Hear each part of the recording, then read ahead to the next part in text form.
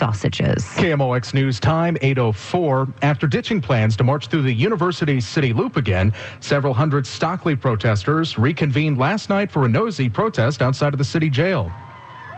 And then the heavens opened up around 8:30, and it absolutely poured. The first time since the Stockley decision was announced Friday that it's rained on protesters.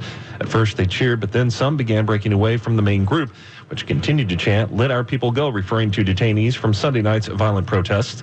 Before the rains came, Brittany Harrison talked about why she's taking part in the demonstrations. I feel like all racial should be ended, because we all are humans, and we in modern days, it shouldn't be like this. Protesters have vowed to continue gathering night after night in the foreseeable future, wet or dry, to demand justice for Anthony Lamar Smith. Brett Bloom, News Radio 1120 KMOX. And some did remain on the scene into this morning. I checked it out. They set up tents on the sidewalk and stuck it out, waiting for the last few protesters and others who were arrested on Sunday in those mass arrests downtown, waiting for them to be released this morning. And some of the signs that they have held outside of the Justice Center say, "Shut it down for justice because Black Lives Matter," and "Convict killer cops." Meantime, St. Louis police released the arrest report from Sunday's demonstrations, and Carol Daniel has the numbers. The 123 arrests were made at various locations Sunday on Pine and Olive, the majority in the 1200 block of Washington Avenue.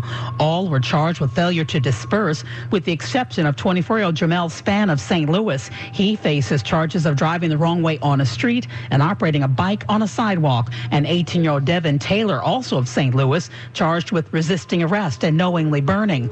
The crowd ranged in age from 17 to 57, nearly evenly split between blacks and whites, and mostly from the St. Louis region. Only 9 were from out of town, including Kansas City, Memphis, Chicago, Denver, San Francisco, and New York. Carol Daniel, News Radio 1120 KMOX.